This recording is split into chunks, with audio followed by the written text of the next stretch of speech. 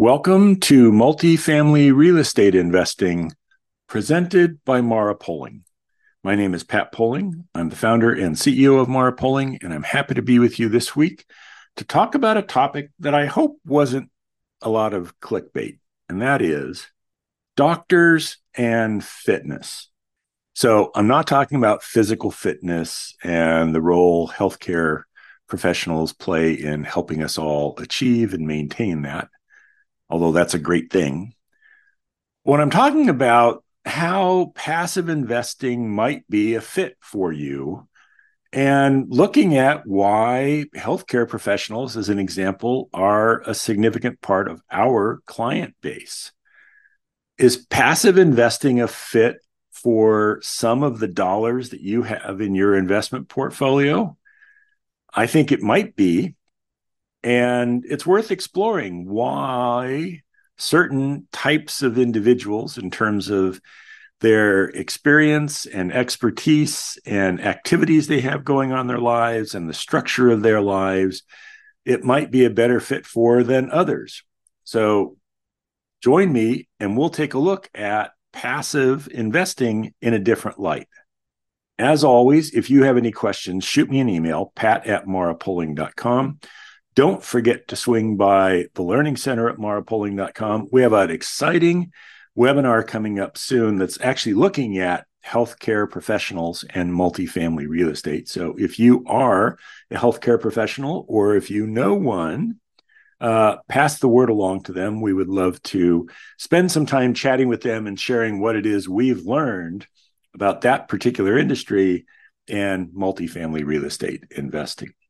Okay, with that, let's go ahead and get in. So the real question here, beyond the tongue-in-cheek doctors and fitness comment there at the very beginning, is around passive investing. Is that a fit for some of the funds that you have in your portfolio? Now, we've talked before about the fact that every dollar in an investor's investment portfolio is not the same as every other dollar. There are short-term dollars. There are dollars that are intended to invest in higher risk investments. There are dollars that are shorter term and might be needed in 3 years or 5 years. There are dollars that are supposed to be generating income. And then there are dollars that are, I don't ever want to touch these dollars. They're my safety net dollars. What we want to look at is, are some of those dollars in your portfolio or someone's portfolio a good fit to invest with an asset manager, to invest passively? And we've got 4 areas that we think it makes a lot of sense to look at. These are not the only factors, nor are the concepts we share about each of them absolute. You certainly could be on one end of the spectrum or the other of each of these categories, and yet not necessarily have a perfect fitness to work with an asset manager. Or maybe you would, even though you have a characteristic or a factor that's not so typical. With that, let's dive in. We're going to look at 4 items, 4 factors. The first is engagement. And I mentioned the spectrum a moment ago. That's really the way we look at these. Is it's not binary. It's not, I want to be fully engaged or I don't want to be engaged at all. That, and those might exist. Someone actually might be in one of those 2 categories. We think it's more of a spectrum where I want to be somewhat engaged. I want to know what's going on, but I don't really want to deal with any of the stuff. Or it might be, I really like dealing with all that stuff, but I don't like those other things. I don't like doing the tax work or arranging financing, but I like doing these kinds of things. And so it's which end of the spectrum you might be closer to, and just understanding where you are in terms of engagement. I think it's a wonderful question to ask yourself as you're thinking about making an investment. Really any investment, but in particular an investment in real estate, in multifamily real estate, since that's what we're talking about. What level of engagement do I really want?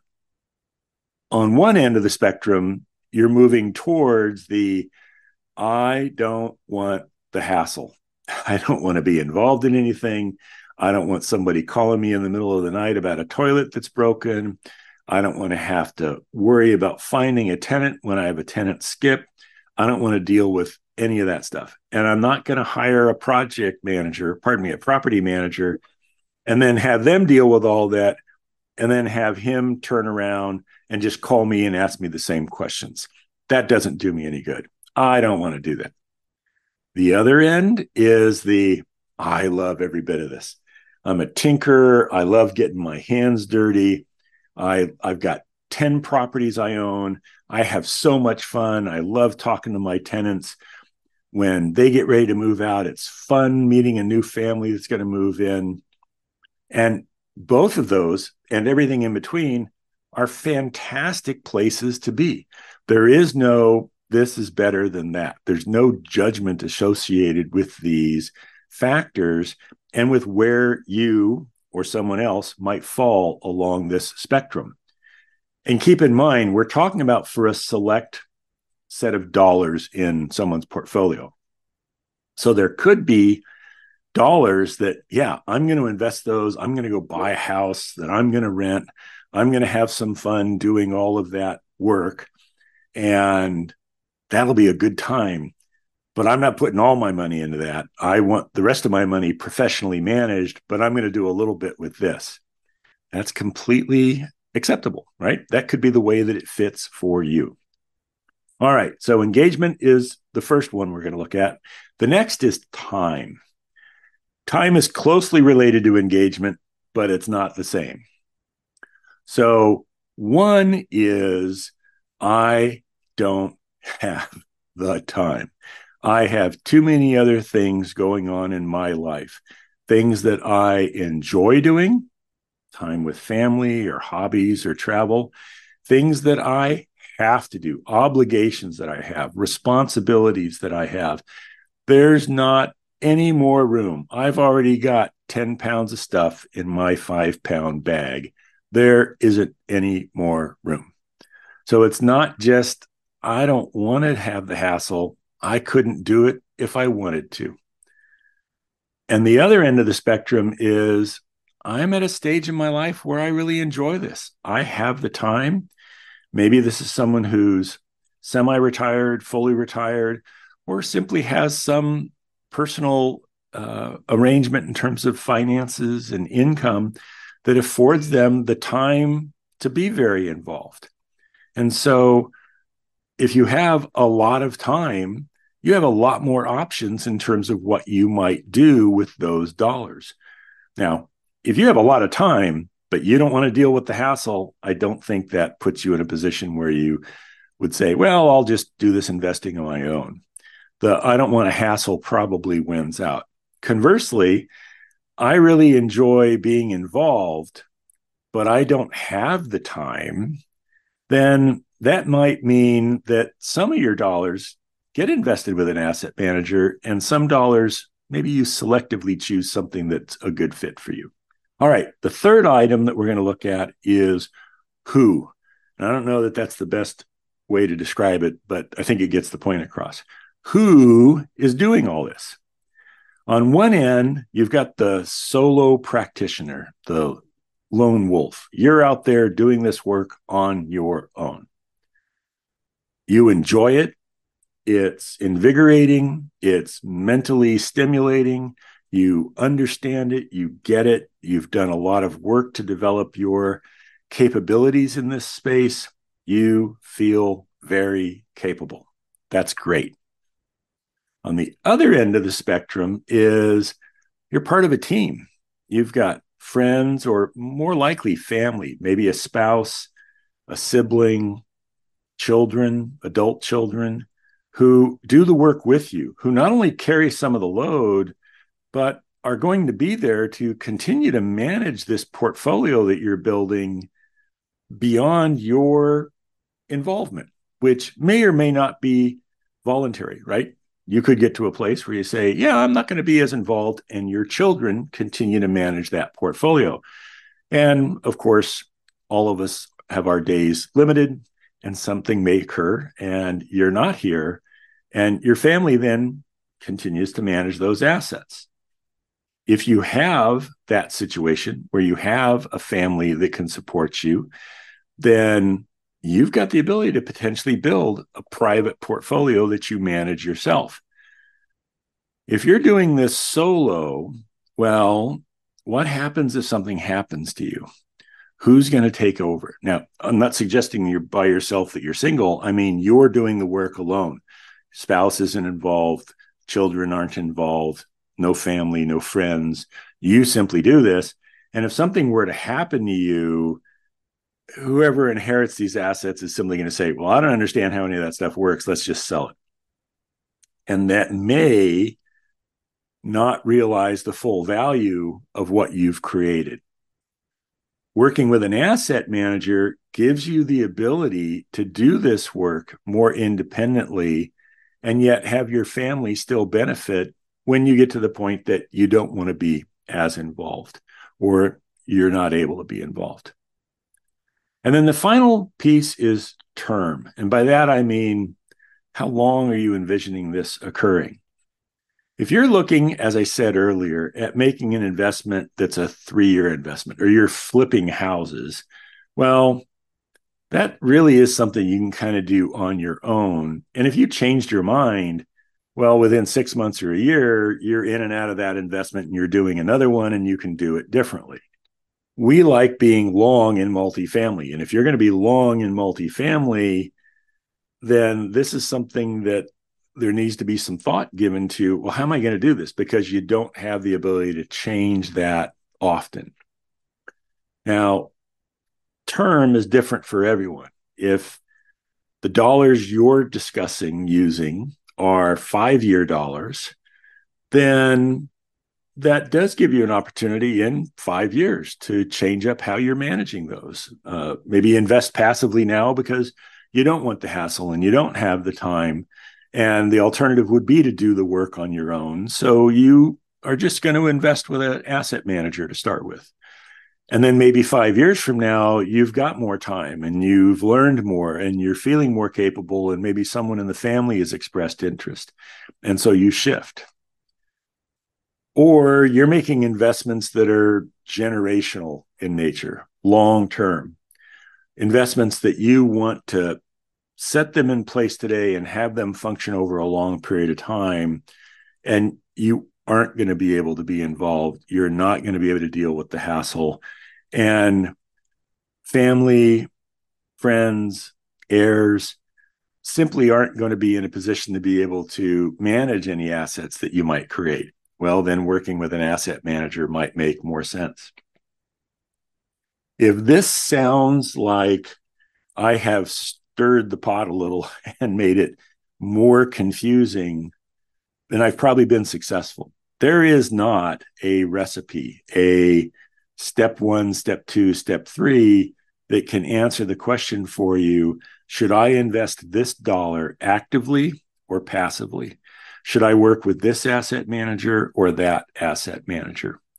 We work very diligently to pair ourselves up with families that are going to benefit from our skills. If we were to find a family who wanted to work with us, who really enjoyed being very involved with their assets, who had the time to do so, where maybe it was just one individual in the family that really wanted to take the lead and the others weren't so involved, and they were making decisions on assets on a shorter term basis, 5 years or maybe even less, I honestly don't know how much value we could add to them. There's certainly some value. It's not the same value we would be able to add to a family that just didn't have the time and didn't want to deal with any of the hassles because they had other things in their lives that they were going to prioritize, that were doing the work on their own and didn't have that family support, but wanted the family to benefit from it long term. And we're really thinking long term, not 5 years, but 10 years and more. That's a family that we're probably a pretty good fit for. And that's something I'd encourage you as you're looking at potentially working with an asset manager, is to find an asset manager that's a good fit for you. we, Mara Polling, we're not a good fit for everyone. There are absolutely clients, investors who should and want to be passive investors, and we're not the right people to work with them. And that's part of the process we go through when we're working with folks up front, is to ensure that everybody understands what we do and how we do it so that we can ensure there's going to be a good fit there. And for those that there is a good fit, that's fantastic. And we want that to be a fit on both sides, right? We want clients to feel confident that we're a good fit for them, and vice versa, that we have confidence that we're going to be able to serve them appropriately from that standpoint. There are lots and lots and lots of different kinds of asset managers out there. There's as many ways to play this game as there are firms doing this work. So I encourage you, if you are a passive investor or looking to make passive investments, shop around, talk to people. I am happy to have conversations with folks to kick that off, to share documents with you, to share offering materials so that you can learn more about passive investing. And then go shop around, go talk to other people. You'll see some firms take an approach of being having scale, right? So they're large firms. They may have a different kind of fee structure. There's a bit of a different communication and interaction that might go on there. Some firms may be focused on shorter term holds. Some may be much more focused on returns, and therefore are willing to accept higher levels of risk. And some may look more like us, where returns are important, and most important is security and stability, and that's where the focus is. So I encourage you to educate yourself about that space before you make that leap into working with an asset manager. As I said, we have a handout for this week. If you'd like a copy of the handout, you can shoot it to me. Shoot me an email, pat@marapolling.com, and I'll be happy to get a copy of that to you. Next week, we are going to be working on 1031 chains. We are coming down the home stretch on the Mara Polling investment thesis. 1031 chains are by far they're in the top three in terms of popularity of topics that we talk about. So we're going to talk about what is a 1031 chain, how you build one, what that looks like if you work with a asset management firm and you're in a passive style investment, what it looks like if you're in an active investment, and some thoughts we have on how you might be able to combine the best of all of those worlds and build yourself a 1031 chain where you don't need to start with a couple $1 million in order to do that in the first place. So that will be next week on our next episode of Multifamily Real Estate Investing, presented by Mara Polling.